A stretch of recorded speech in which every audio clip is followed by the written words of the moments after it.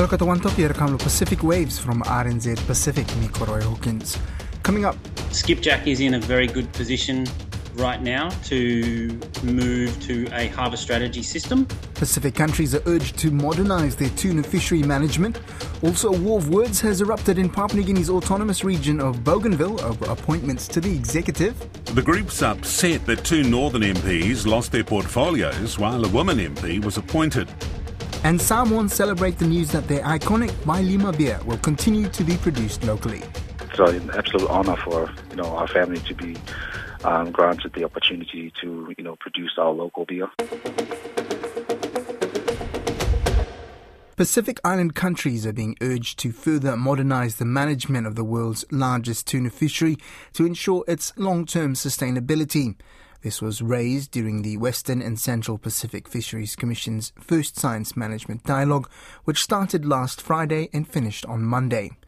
Pew Charitable Trust's International Fisheries Officer Glenn Holmes says one of the main agenda items for managers, scientists and stakeholders was discussing outstanding aspects of the work to develop the skipjack harvest strategy, which, if agreed on and implemented this year, would be a significant step towards a less political and more science-driven management strategy. Glenn Holmes joins me now. Kia ora, Glenn. I'll get you to explain a bit more about the harvest strategy in a second. But first of all, what were some of the main outcomes of the meeting? The key takeaways, I think, from our perspective, is the progress that's been made in having this Science Managers Dialogue meeting. The meeting has been a recommendation for a number of years, and it's finally managed to happen. And the fact that some decisions were made in a 2-day virtual meeting that haven't been able to be made in the previous 4 years that it was recommended is a good thing. It's progress. It's definitely progress. Skipjack is in a very good position right now to move to a harvest strategy system, which is fantastic news. It's not there yet. There's still going to be some negotiations between all the various parties, but from a science perspective, it's ready to go. Pretty much. There is very little additional science that's required. It's now down to the managers to make a decision on what they want the stock management to look like. So what priorities outweigh other priorities and that sort of thing, and what rules do they want to agree on how it should be managed into the future through a harvest strategy system. Yeah, I might just get you to break down the system for us and maybe just compare it to what's already existent, or if there's any comparisons worldwide that would be relevant. The simplest way to break it down is that it's proactive management as opposed to reactive management.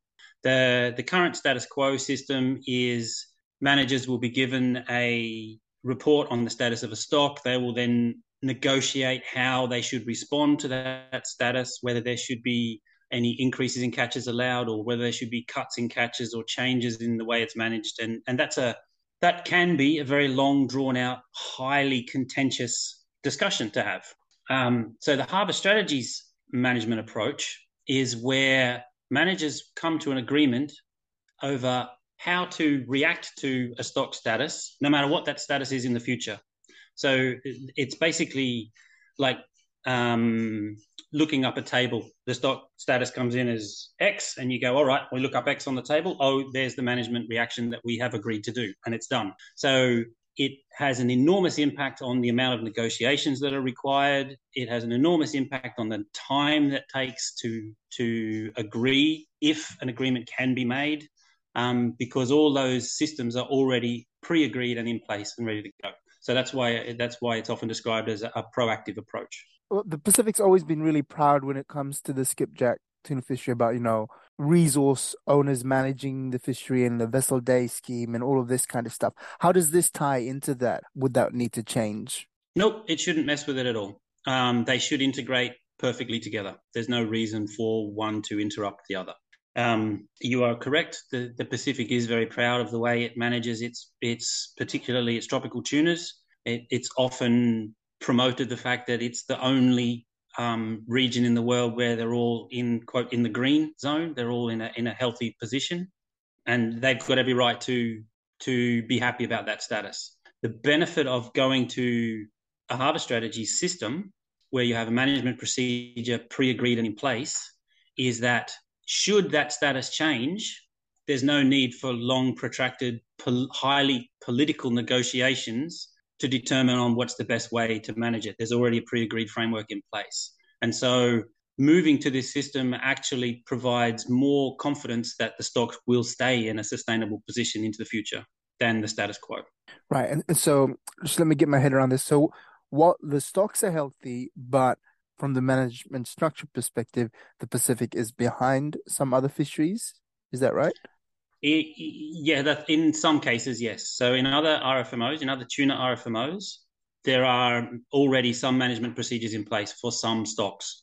By no means is this in place everywhere else in the world. There are every other region in the world is bringing this system in. The only tuna RFMO that's had it in place for an extended period of time is CCSBT. So Southern Bluefin Tuna have had a management procedure in place now for over a decade, I believe, or thereabouts.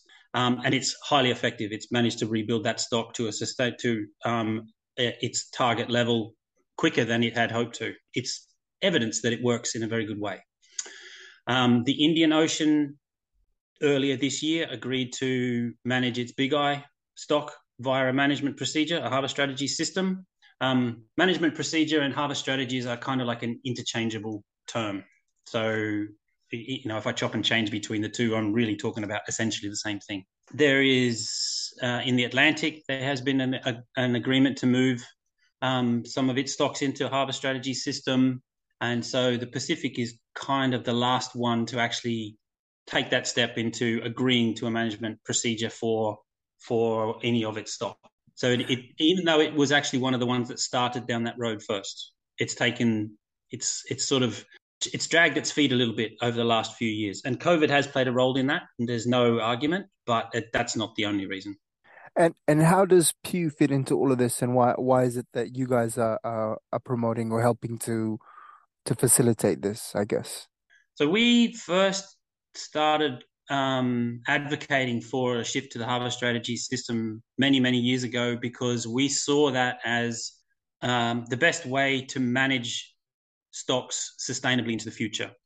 Our view at the time was that the status quo management was highly susceptible to political influence, which did not always follow scientific advice.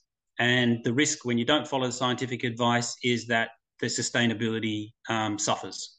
So to move to a harvest strategy system, which is much less susceptible to political influence, is much more scientific in its response, in its management response. It's grounded much more in science and understanding of the dynamics of the stock.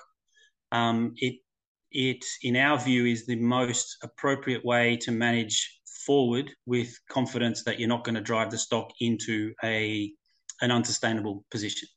And so we have advocated strongly for harvest strategies approach globally. We've helped in capacity building over the last 6 to 8 years.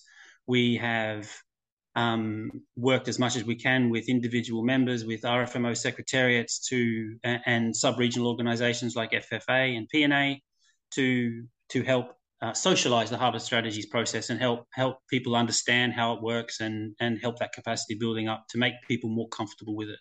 Mm-hmm. And so this is for skipjack. Is it going to be applicable to other species? Correct me if I'm wrong. We're just talking about skipjack here for this, right? I'm talking generally. So ideally, all stocks would be managed under this type of management arrangement. The skipjack in the Pacific is the one that is closest to being ready to be adopted by the WCPFC. There is a lot of science that underpins the harvest strategies system, and that takes a lot of work. There is a lot of complicated modelling that has to be developed, and at the moment, skipjack is the stock in the Pacific where that work has all essentially been done. The other stocks, that work is ongoing. So there is development in place for yellowfin, for big eye, for albacore. That's all in train, but it's not at the same level of maturity as it is for skipjack. You did mention something about a deadline. What is the deadline, and why is that a concern? So the work plan for the Pacific, for the WCPFC, has it's scheduled for a skipjack management procedure to be adopted this year. Similarly for South Pacific Albacore, that's scheduled to be adopted this year. Unfortunately for Albacore, the science side of the harbour strategy system isn't quite ready yet. There's still a little bit of work that needs to be done. They had a slight setback in the models, and so they've had to go back and do a little bit more work on it. So that unfortunately won't meet this year's deadline and will have to be delayed. Skipjack, however, is still ready from the science side. It's now up to the managers to have ongoing dialogue with the scientists to understand the various options on the table and make a decision over which option to go for. So the meeting that we had earlier at the end of last week and beginning of this week, the Science Managers Dialogue meeting, did manage to cut down the options a little bit, but there are still, I think, 5 options on the table. And so there will need to be a decision made which of those 5 management procedures is the one that everybody is happy with going forward. And so there will still be some negotiation to happen. And I'm hopeful that negotiation will come to a satisfactory conclusion before the end of this year's commission meeting, and then a management procedure will be agreed. I'm also hopeful that management procedure, once it's agreed, will also be implemented straight away and not delayed.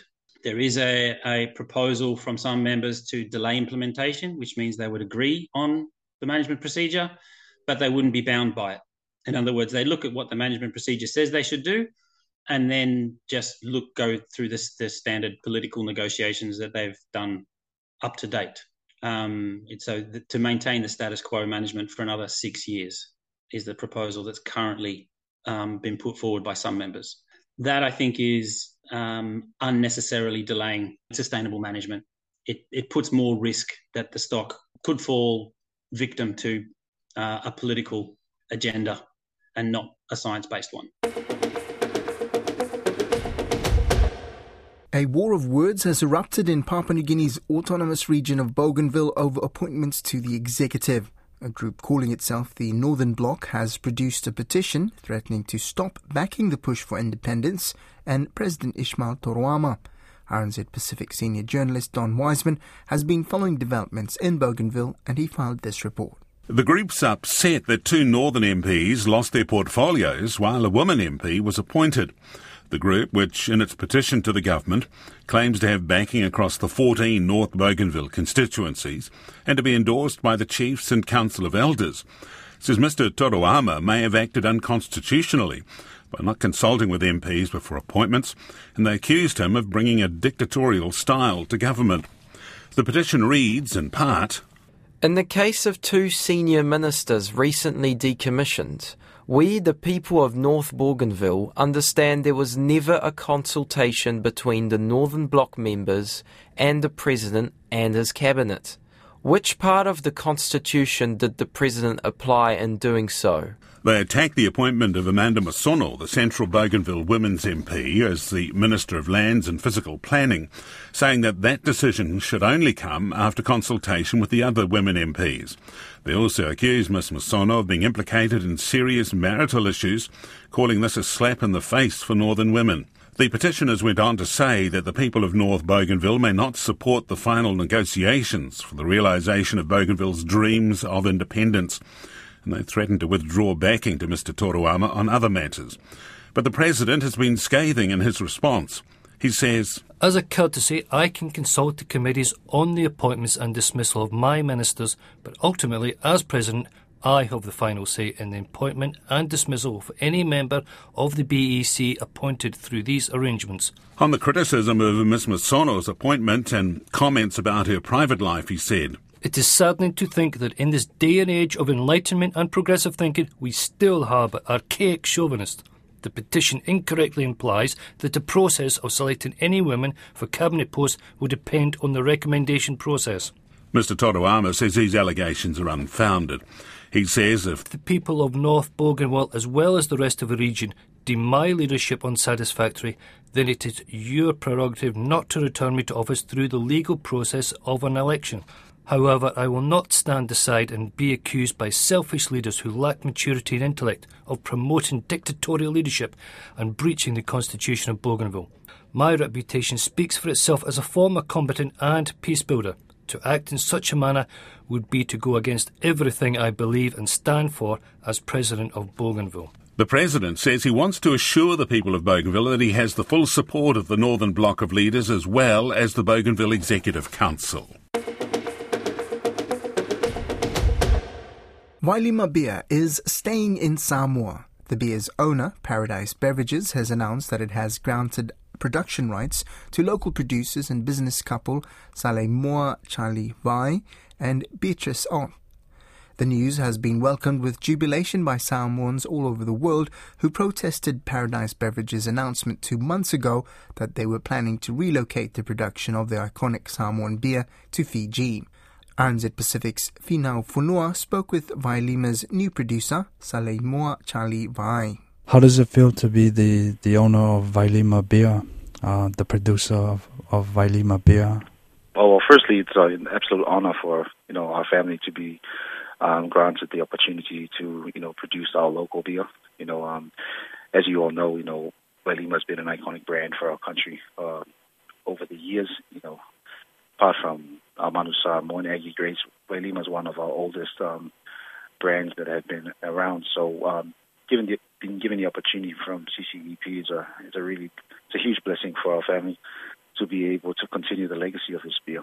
And could you explain how this all came about? Because originally it was supposed to, they were going to move the production to Fiji. Well, just to give a brief history of it, there have been over the years consultations and possibility of brand purchase to the third party or to the public. And then I think when CCEP made the announcement that after exhausting all these other negotiations with other parties, including ourselves earlier, which was about a year ago or 2 years ago, they made the announcement to take it to Fiji. And I'm sure, like every other Samoan, it was really sad news for us. And then that prompted CCEP and ourselves, and I think other parties as well, to put in more or less bids or submissions as to the possibility of having the brand stay. Thanks to God, they granted us the opportunity, and you see the beer, that our Vailima beer, stay in Samoa. Could you explain the importance of keeping this brand in Samoa? Well, it's extremely important. Like, not only from our perspective, but most Samoans or all Samoans share the same sentiment and same passion for it. We saw the Prime Minister and gave her the announcement of the beer staying, and the government are really excited as well to see that it's going to remain in Samoa. So it's extremely important. It's national identity. It's got a lot of value in terms of our country, in terms of tourism, in terms of representation and identity. So for us, like I said before, it's a privilege that we were given the opportunity to continue this legacy. Whaafitai te Lelawa, that brings us to the end of Pacific Waves for today. Remember, you can download us free to your device from Spotify, iHeart or Apple Podcasts. And if you're using Apple, please leave us a rating so others can also find us. Tō whāsui fua.